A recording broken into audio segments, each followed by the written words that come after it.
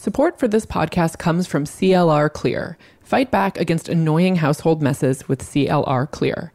CLR Clear is tough on dirt and grime all around your home, and we're not just talking about calcium, lime, and rust.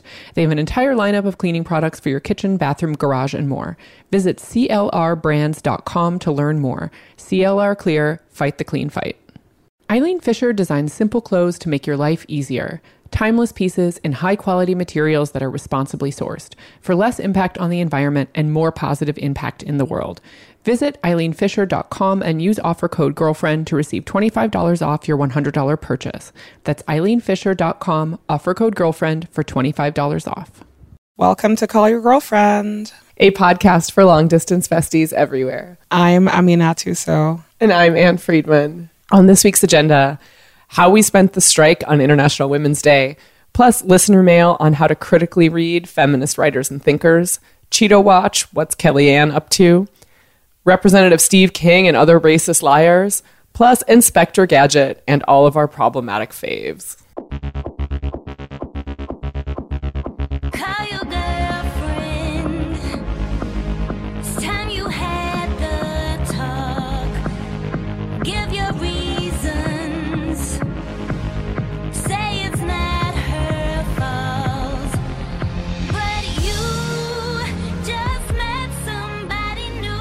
Hello from Austin, Texas.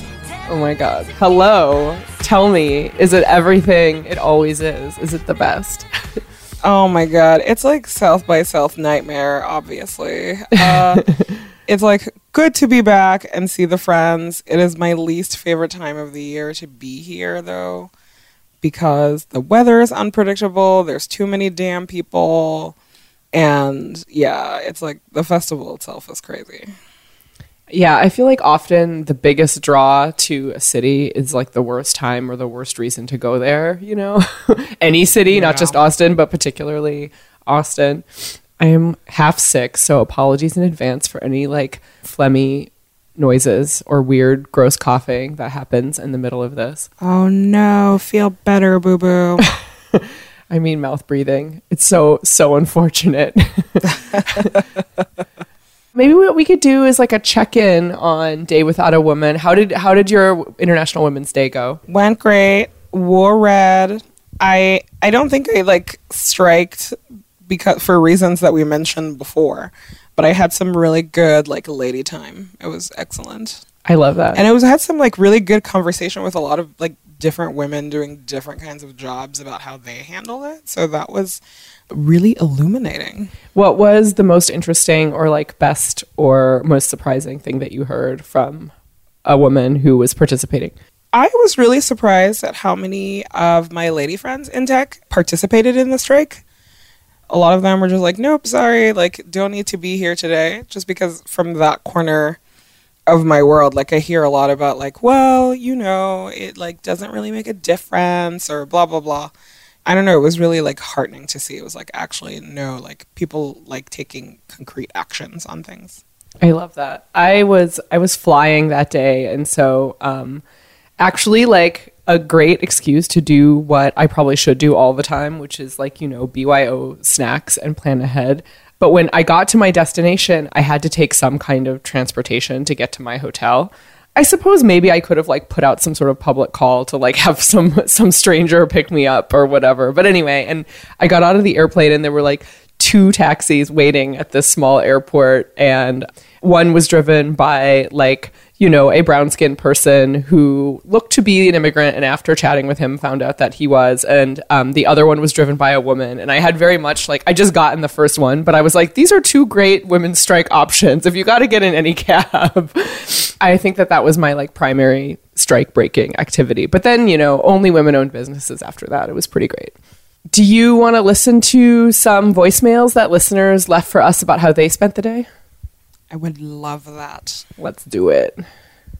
Hi, Anna and Amina. I am calling from Madison, Wisconsin about my participation on International Women's Day. I'm a student teacher, and I ended up not taking the day off, even though a lot of my students did. I took the opportunity to give a lesson about using feminist critical lens to read Lady Macbeth to one of my classes, and in the other class we used the feminist critical lens to read and watch some Chimamanda Ngozi Adichie wonderful feminist work.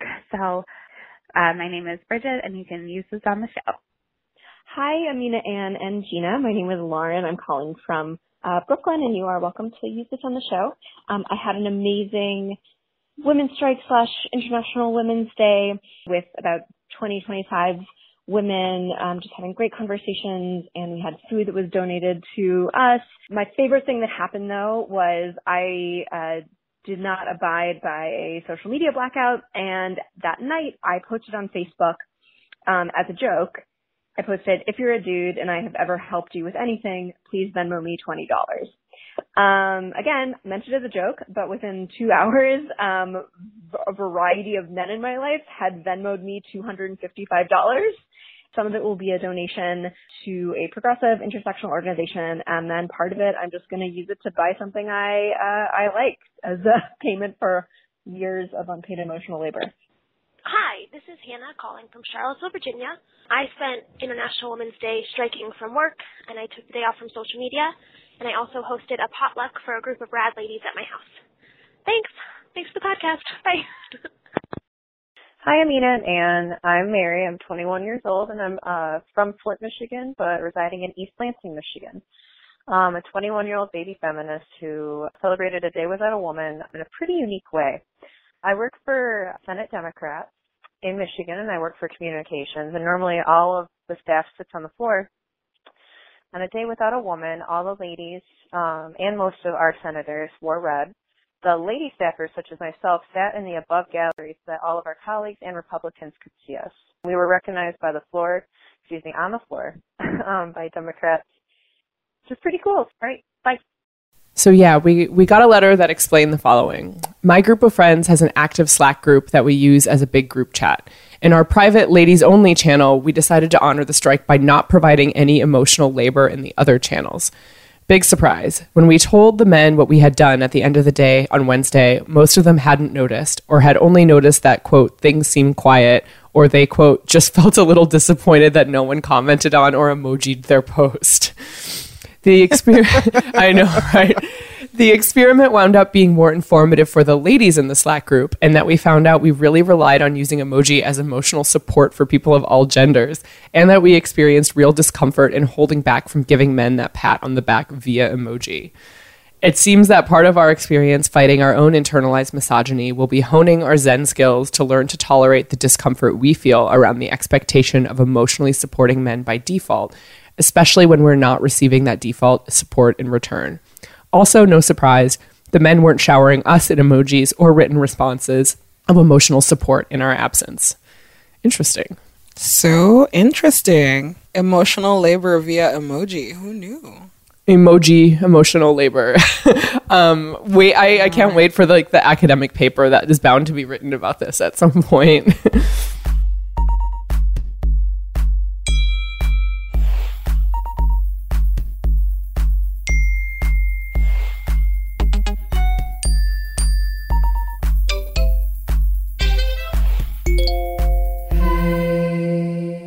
Answer a couple of mailbag questions. Let's do it. After some searching, I finally found a small feminist discussion group that seemed a good fit. As the group coordinator described it, the group started as a second wave feminist lesbians group, but expanded recently to include younger ladies of all orientations, interested in getting politically active. All seemed well for the first few months of meetings. The group had been deemed a women-only space, which seemed okay on the surface. Some women said they felt more comfortable to speak up in a women-only meeting, and I can support that sentiment. But it started to slowly surface that the older women get really sketchy when it comes to discussing the inclusion of transgender women. During one meeting, when I outright asked if trans women are welcome to join the group coordinator muttered that the group would need to discuss it and change the subject. Since then, any mention of the topic of including trans women has been met with more delay tactics and excuses that it's a touchy subject. I ended up talking to a couple of the younger people in the group about it, and they seem to have gotten the same vibe. We aren't sure what to do. Do we stay with a group that seems to be doing some things right, but thinks intersectionality is only for cisgender women, LOL?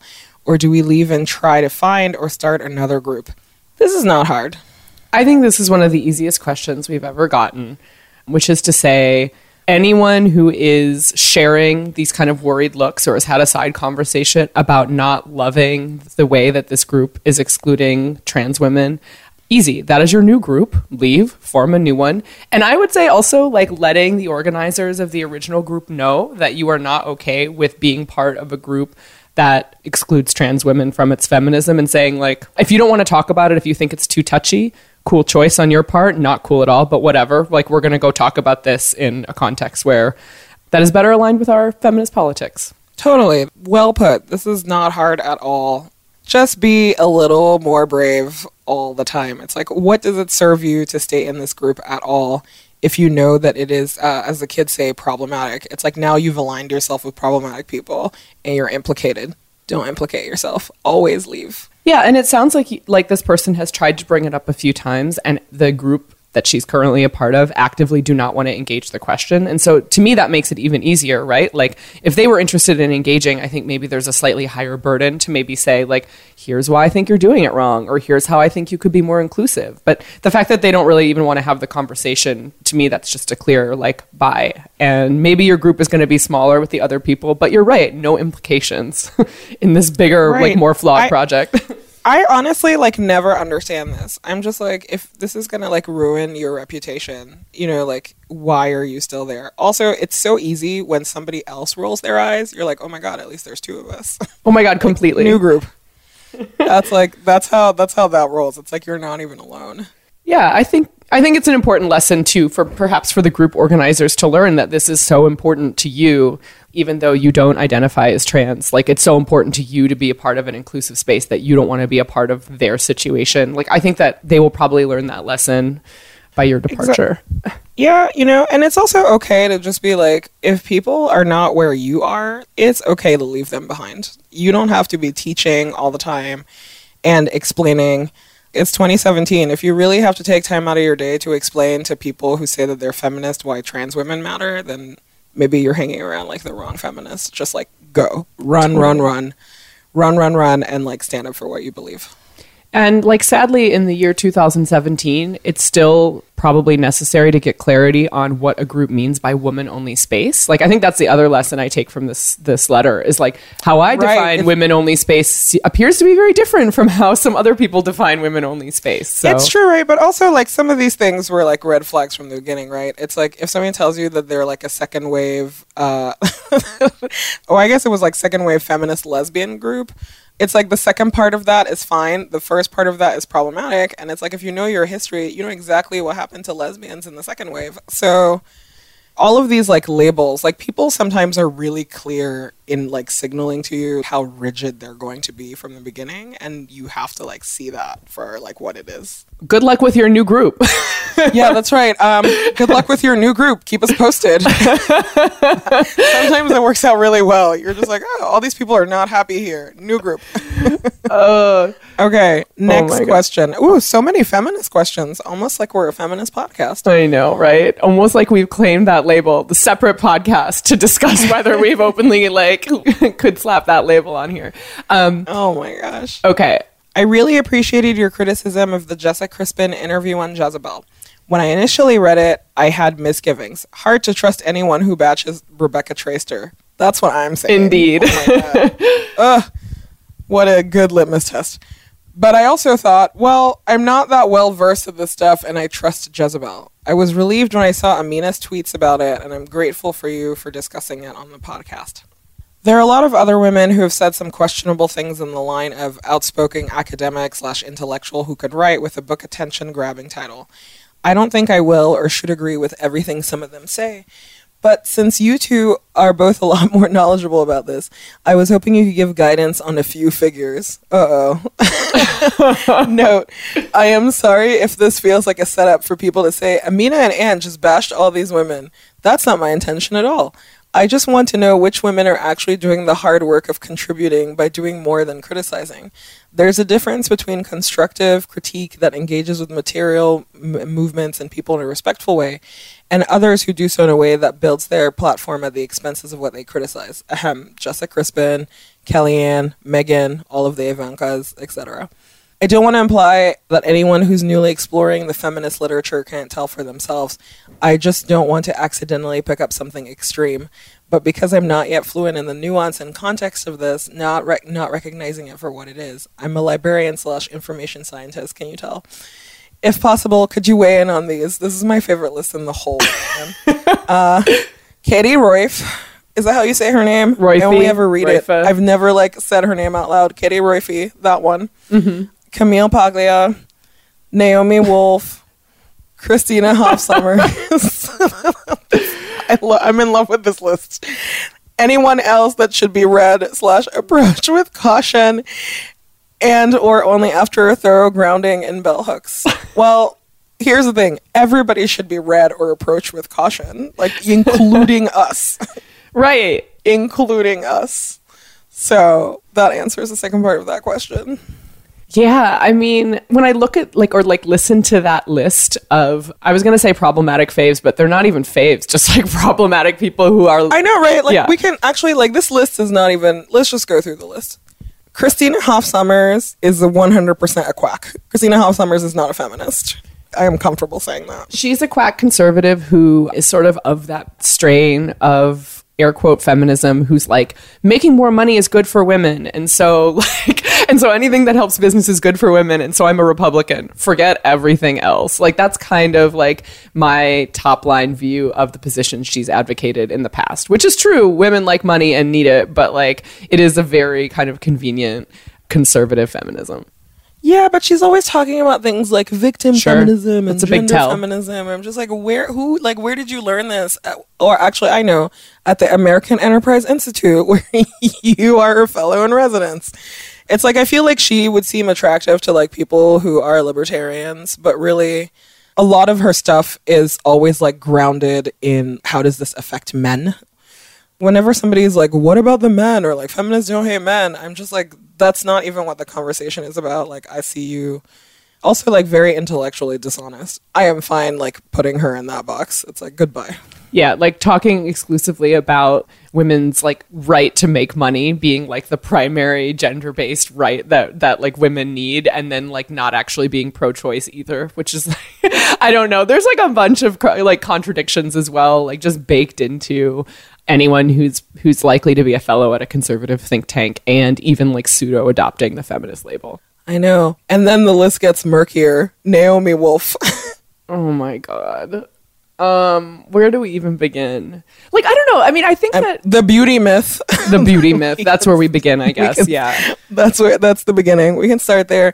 Yeah, also somebody who writes for National Review a lot, but also has written for Mother Jones and The Atlantic. So I guess I can't make that argument. Naomi Wolf in particular is a difficult case, right? Because it's you could do some selective Instagram quoting or Tumblr excerpting of Naomi Wolf and be that makes sense. That seems to resonate with my politics. But it's the overall project that I don't think I'm really on board with.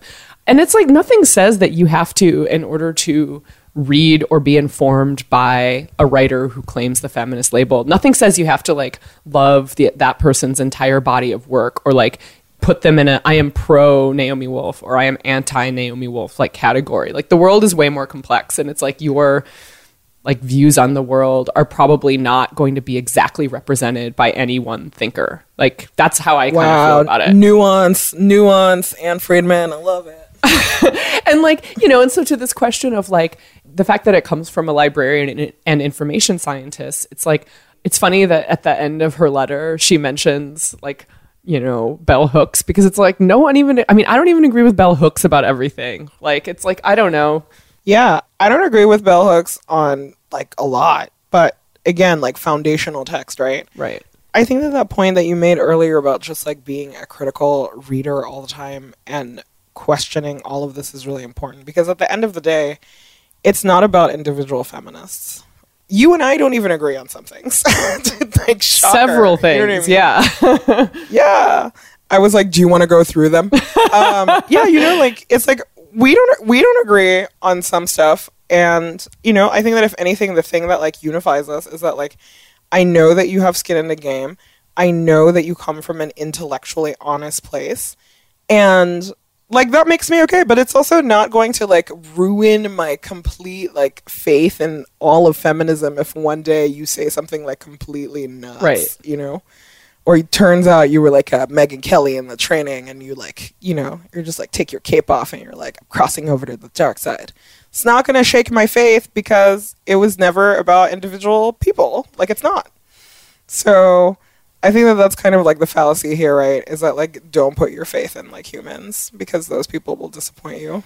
Yeah, and I get the temptation or the desire when you are new to feminism or new to thinking about how feminism relates to like your own beliefs about the world, the desire to kind of have a person or a handful of people to be like your council or like your Supreme Court of feminism, where you can have like, okay, like if these 4 people all think this way on an issue, then like that's the way I'm going to think too. And like the truth is, I do think that it's more difficult to figure out where certain writers or like public thinkers or activists are coming from when you haven't been following like certain issues for a long time. Like, I think it is something that kind of, it gets easier and more complicated the longer that you've been thinking about yourself as a feminist and feeling attuned to like certain debates. However, there's something kind of cool about being new and being like, okay, just read this interview with Camille Paglia. First stop, where does her money come from? Like, second stop, exactly. Like what are like the most recognized books she's ever read? Like, what are the kind of like lines that she has drawn in the sand? The internet is, especially if you are well versed in like information science, I feel like that info, before you decide that you are going to be like Camille Paglia's like new biggest fan, you can like do a quick Google and like figure out maybe how you feel about her in a deeper way. It's like, yeah, the person who asked this question is like better equipped than like most people to like suss out bullshit anyway, and actually like get good information and become super well versed in this. So I have full faith that a librarian / information scientist is like going to make great decisions. Totally. And even to the point she mentioned up front in her letter, hard to trust anyone who bashes Rebecca Traister. I agree with that. But again, like, I don't agree with Rebecca 100% of the time either. It's just like, to your earlier point, Amina, it's like, I know her to be someone who generally does her reporting, who like generally tries to take a nuanced view of things, but who, has a series of strong beliefs that in general align with mine, but not completely. And so like part of this is just thinking about your own beliefs about the world too, not just like, what do these people say? Totally. Like, what you believe is valid. I am generally charmed by Camille Paglia because she's everybody's like she's the problematic fave. So it's always like whenever some lady is like, and then Camille Paglia said, I'm just like, yeah, this is not going to end well. This is not going to end well. But like, an intellectually rigorous woman. I can't hate on a lot of her opinions, but I cannot hate on like how she gets to them. So there is that. Which one is Katie Roiphe? Which one of the Atlantic white ladies is Katie Roiphe? Because I feel like there's 2 that I always confuse. Oh my God. She's the one who was like, back in, I want to say the 90s, pretty early on, she was like, campus rape, it's not a big deal. It's just feminists who like to be victims. This is my like Anne Wikipedia version of how she first burst on the scene. It was like early clickbait lesson, actually, now that I think about it. Oh yeah, the book was called The Morning After: Sex, Fear, and Feminism on Campus. It's from 1993. So yeah, I was 8 years old. This is not relevant to me. I mean, I do think it's relevant because she was which is such an ageist thing to say, but it's like I find that a lot of these women like found controversy when I had not found my consciousness yet. So in a lot of ways, it's kind of easy to dismiss, which is not necessarily fair. But there's a part of me that's also like, this is so part of this like 90s. Like women's backlash, like 90s women were supposed to be like tough bitches. And so a lot of women who like found their voice like bashing other women like thrived in that decade. Oh yeah, like super, backlash by Susan Faludi. That's all I have to say about that era. Even though that was technically actually the 80s that she was, I mean, some of it was early 90s. Yeah, she was writing about the 80s. Yeah, that book is good. Anyway, that was the book that I was like, oh, when I was a kid, this is what was happening in feminism before I clued in. That's like one of the things I read like in college that was like, oh, wow, like while you were sleeping / in grade school. It's also like really funny when you like read the Katie Roifes and Camille Paglias. They're kind of like closer to our generation or closer to being our contemporaries, I guess. But the more you read about like feminist history, you realize that these debates have just been like going on forever and ever and ever and ever, you know? And also you realize that no one is like perfectly aligned with you or like perfectly aligned with modern politics that you might have. That's how I feel. Yeah, this is amazing. I'm reading the like tiny underdeveloped Wikipedia entry for Morning After. Mm-hmm. It's like writing for the New Yorker, Katha Pollitt, another like feminist, great feminist, gave the book a negative review. Pollitt's review was in turn criticized by Christina Hoff Sommers, who's still feminism. The Morning After received a positive response from Camille Paglia, who called, like, you know, I'm just like, also, like, let's not forget, these people are like professional writers, like at the end of the day, you know, and everybody's like trying to make a point and everybody's trying to be known and everybody wants to be an intellectual. So like, trust no one, like just do your research. Yeah, I was just looking at this interview with Katie Roiffe too, where like she says, quote, I've written about all kinds of things you might think were taboo subjects, but there's something about this that's more of a taboo. This is about a newer book. But like the idea of a writer who identifies as someone who writes about topics that are difficult to talk about, like, and likes to sell books, it's like you do the math. It's true, because it's also like women have been trying to break into like being public intellectuals for a long time.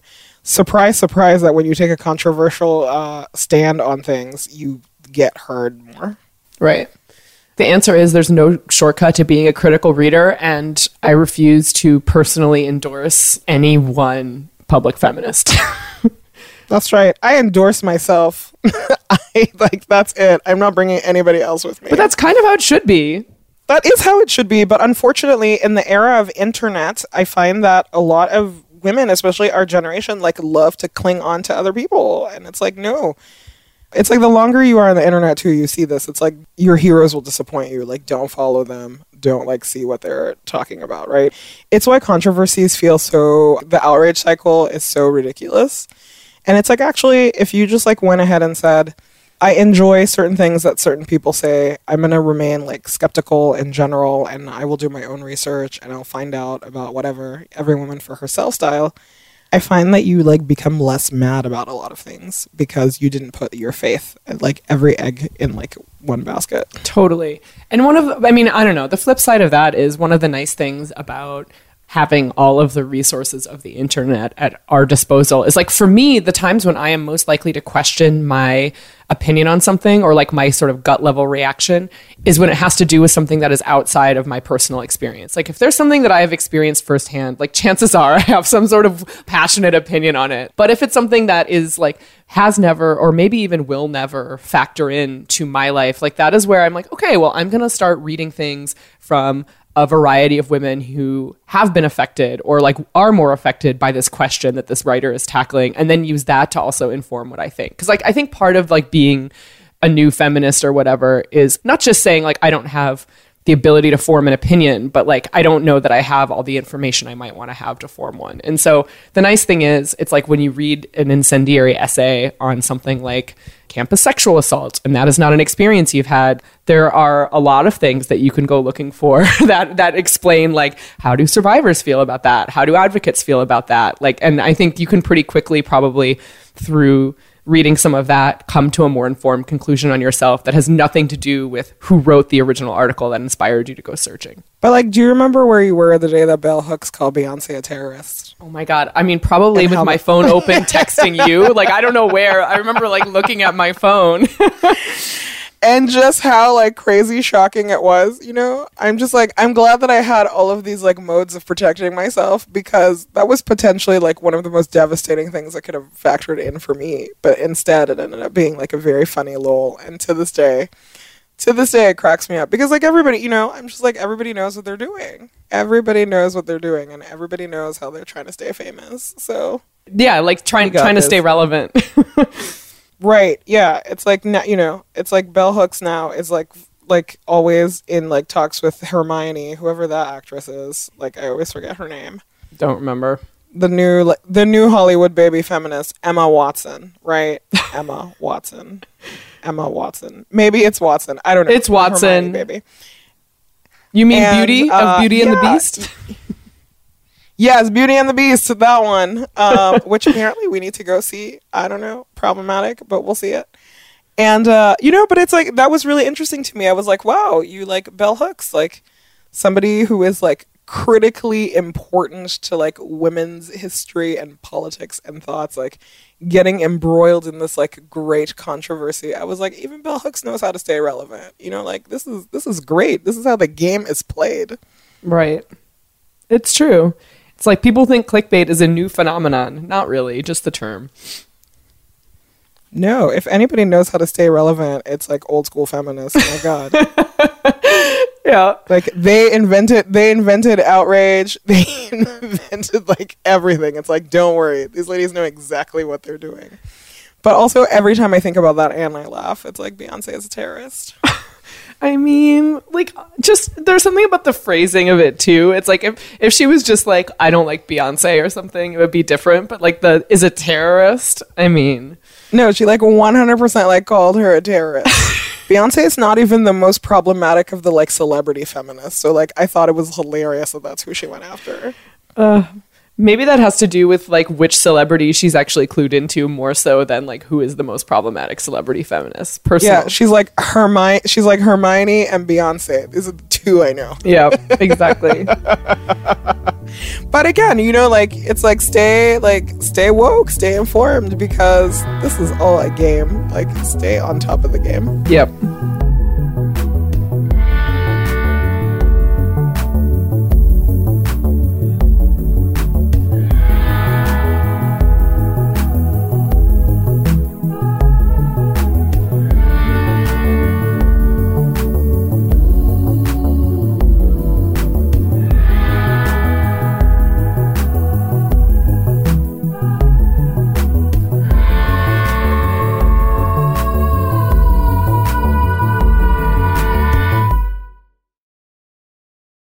Every generation has its challenges. Some would say that's the reason for its progress. It might start with a small act of kindness or a big idea that changes everything. It can come from the tiniest voice or the voice of a generation. Or it could come from me, Aminatu. I am one of 6 change-making women featured in Eileen Fisher's Good Goes On campaign this spring. The campaign highlights women empowering women, the importance of sustainability, and the power of good design. Eileen started in 1984 with the idea that simple clothes can make life easier. And after spending a day on set wearing a super comfortable ultra chic jumpsuit, I think she's really on to something. As a company, Eileen Fisher believes doing well by doing good, and that's reflected in the way their clothes are made. Timeless styles and quality materials that are responsibly sourced for less impact on the environment and a more positive impact on the world. It was a real honor to be featured in this campaign and meet the other women making a difference in their community. I've been a longtime Eileen Fisher fan, so this was a dream come true for me. You can visit eileenfisher.com and use the offer code GIRLFRIEND to receive $25 off of your $100 purchase. That's eileenfisher.com, offer code GIRLFRIEND for $25 off.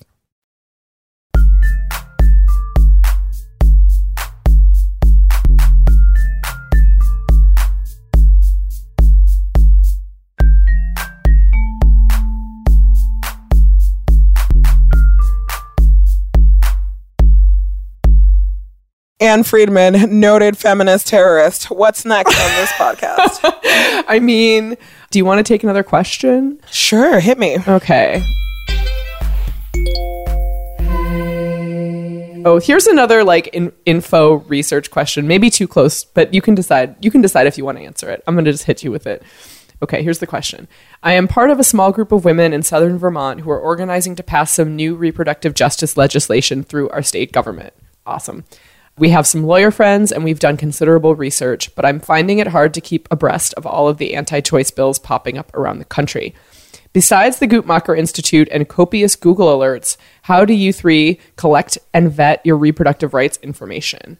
I guess I'm asking if you have any special tricks or which resources and clearinghouses you find most helpful. I have no tricks. Not even Google alerts. I get like the state level alerts from NARAL. So I would say that if you care about what's happening in your state legislative wise for when it comes to reproductive justice issues, make sure you're on the email list for NARAL. And then, and like Guttmacher does like good national data collection, statistics about what abortion and contraception use rates look like, but then also other things that have to do with legislation. And so honestly, that's like kind of it. It's not magic.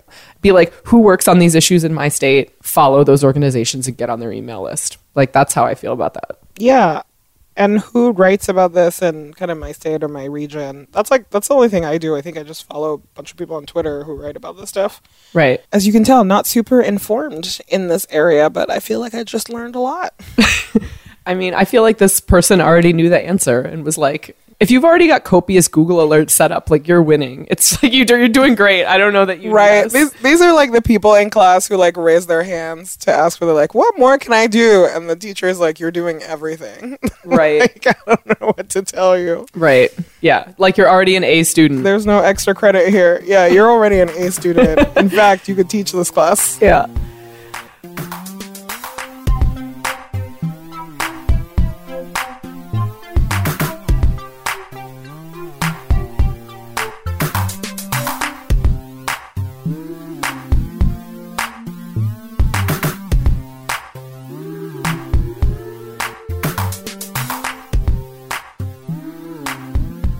People keep tweeting me about Kellyanne Conway on the Today Show because I actually watched it. It's like, Amina, what do you think of Savannah Guthrie and Kellyanne Conway this morning?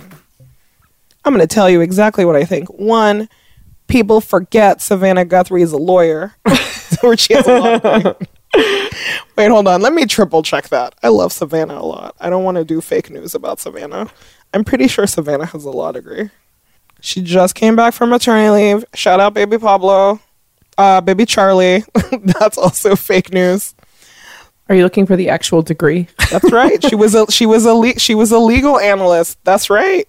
Oh yeah, she regularly reporting on trials throughout the country. That's right. So people forget this. Savannah. She also specialized in white collar criminal defense. AKA Kellyanne Conway's. Yeah, the interview was really funny, actually. I was watching it when I was getting ready this morning. Kellyanne was very low energy. She's so, like, what a demon. Because she's so predictable at this point. It's like when she comes on and she does her, like, I don't really know what you guys are talking about. The American public just really wants health insurance and no fake news or whatever. And she does the low energy thing. It's because she knows that she's going to get roasted on that interview. But it was also this like insane like white lady jujitsu, watching like which one of them, Savannah or Kellyanne, would have the most disingenuous like smile, you know, like kill them with your smile kind of thing. And I was like, wow, this is like, they should teach this at law school, at like liar school, and at like everything. It was so crazy. But the whole time, yeah, it's like Savannah was like, all due respect, Kellyanne, big smile. You didn't really answer my question, big smile. And Kellyanne was wearing the like gaudiest necklace, and it kept making so much noise every time she moved. Oh my god! Because I guess it was like super close to the microphone, and she just like kept lying about everything. It was like delightful. But I was like, I forgot about you, Savannah. Welcome back from maternity leave. Like, I like you a lot. I feel like that strategy is like in a way so classic. Like Mean Girls, like so classically gendered, like obviously yes, like white girl, but the idea of I'm gonna say something that I know is completely out there or completely reprehensible or like total bullshit and do it while like smiling. Yeah, but it's like that's like part of the Kellyanne Conway tactics. Oh, completely. You know, it's like she either is really like doggedly pursuing this like weirdo lie, like Barack Obama's spying on Donald Trump via his microwave, and she'll like say that without like flinching. Or then she does this like weird, like acts like a very, I don't know, she like pulls out this like lady charm that is really disingenuous and always makes me really uncomfortable, because I'm just like, I see where you are going with this. This is the kind of stuff I feel like when you're a woman, you're really attuned to in other women, where you're just like, oh my God, you about to pull the woman card. And I feel that like Republican women do it in a way that they think is really subtle, but actually is just like screaming. For me, it's like very arresting, like the whole thing. But to see somebody else like fight her on that level and win was like beautiful. I was just like, oh man, like this is a dangerous game to play. But once we're in the mud, like there's no going back. There's something about it that feels like about Kellyanne's whole project that feels almost like performance art to me. That is just like so like, you know, mentioning like the incredible like Barack Obama tapped Trump's toaster or like whatever, like the beyond like above the top stuff that she's saying. It would be such a pleasure to watch someone invent lies and deliver them this way, like as a piece of performance art. Like what's really sad is that it's just the news. Yeah, and the thing that's really sad is that, like, she can keep getting away with it, right? Is that at this point, it's like all of the reporters are exasperated with her. The public is exasperated with her. But she still gets a platform to say really incendiary, like lies. Mm-hmm. I'm just waiting for the day where somebody finally says, like, you are a liar. I was like, because this is where this should be headed. It makes no sense to, like, smile at her. And at the end, you know, everybody's always like, thanks so much for coming on today. Like, George Stephanopoulos was so visibly, like, angry at her, you know, but still has to play this, like, well, I guess you were here and you said these things. And he has to interpret everything that she says. Just stop having her all together or just call her a liar on the air. Like, there's only two ways this ends. I know, but then, like, people like us keep talking about it and people keep sending, like, you the links to it. And, like, they have such an incentive. Like people who, like, book her are not, like, thinking about democracy or, like, spreading, like, important information to voters or anything like that. Like, it's just, like, what do people want to watch? And, like, people want to watch her tell outrageous lies in statement jewelry. They just want to spread drama. And I've already discussed my whole theory here that the reason these shows keep booking her is so that these reporters can come out like looking well because they were tough on her, you know? Yeah. This is just garbage. But it's like I watch it and it's like watching it like a movie that just like fucks with your mind. It's like, are you serious? You're just lying. You're just lying and nobody's calling you a liar. What kind of world do we live in? I mean, I don't want to answer that question. Like, unfortunately, I like cannot bring myself to answer that question. Yeah, it's the same thing with the like crazy Iowa like congressman, like Steve. Oh my God. I was like, you're like an actual like white nationalist, like racist, and nobody will call you that. They're all like incendiary comments, inflammatory comments. I'm just like, what does a white person have to do around here to get called a racist anymore? Like, this is crazy. Yeah, I mean, the New York Times tweet about Steve King's comments, with essentially being like, any babies that aren't white are not our babies, the broader like the government, Americans. Like, it's like, it was like this deliberately like not white people or other. Like, that is literally what the comment said. And the New York Times tweet was, Iowa congressman's inflammatory statements seen as echoing principles of white nationalism. Like, yeah, I'm like, this is not the echo. This is the actual message. Yeah. A choice, not an echo. Phyllis Schlafly joke for you there. But for real, like it's like a deliberate statement that was like retweeted by David Duke. Yeah, he was like, listen, I love this white nationalist Dutch candidate for higher office, and I'm gonna like favorably tweet about this other white supremacist in Europe, and then be retweeted by David Duke, domestic white supremacist, and like all along the line, no one will actually say that this Representative Steve King from Iowa is a white nationalist himself. Oh, like, we are living in wild times. Oh, I forgot to tell you, the one funny thing about Kellyanne's fake news tour this morning is that, God, I forget on which network it was. They, like, asked her if she had proof or whatever, and she's like, I'm not Inspector Gadget. And I, like, couldn't stop laughing. I was just like, oh, my God. This is, like, we are so doomed. Our democracy is so doomed. Speaking of, like, faves that I don't remember as problematic, like, I was a big Inspector Gadget fan. I'm like, I don't want to go back to that, like, and find out that it was actually, like, really terrible in some way. My cousins were all really big Inspector Gadget fans. If I'm honest, I don't really remember a lot of it. I just was always so struck by how incompetent he was. And I was like, this is not a good role model for children. Well, no, actually, the whole point of the show, and I distinctly remember why I liked it, is that he has, I don't know if it's like a daughter or a niece, or he has like a young girl who's his sidekick, and she does all of the heavy lifting and solves all of the cases. And then people are like, Inspector Gadget has done it again. And it really affirmed my belief that like the adults around me were incompetent when I was a child, and was like, oh, like this show like is just reflecting the reality that like this little girl is doing all the hard work and getting no credit. I'm doing the Google search to find out. Inspector Gadget problematic. Let's see what comes up. It's like go Gadget political litmus test. Yeah. Wow, it already autofilled. Let's see. Oh my God, no. I don't know if I'm ready for this. Oh my God. Your fave is problematic. Inspector Gadget. No doubt. At Tumblr. Oh. Let's see what the evidence is. There's no evidence. It just says your fave is problematic. Inspector Gadget. Okay, great. Let's see. So is there no evidence? Oh, it's his niece. Okay, so here, I just went to Wikipedia. A dim-witted cyborg police inspector is how he's described.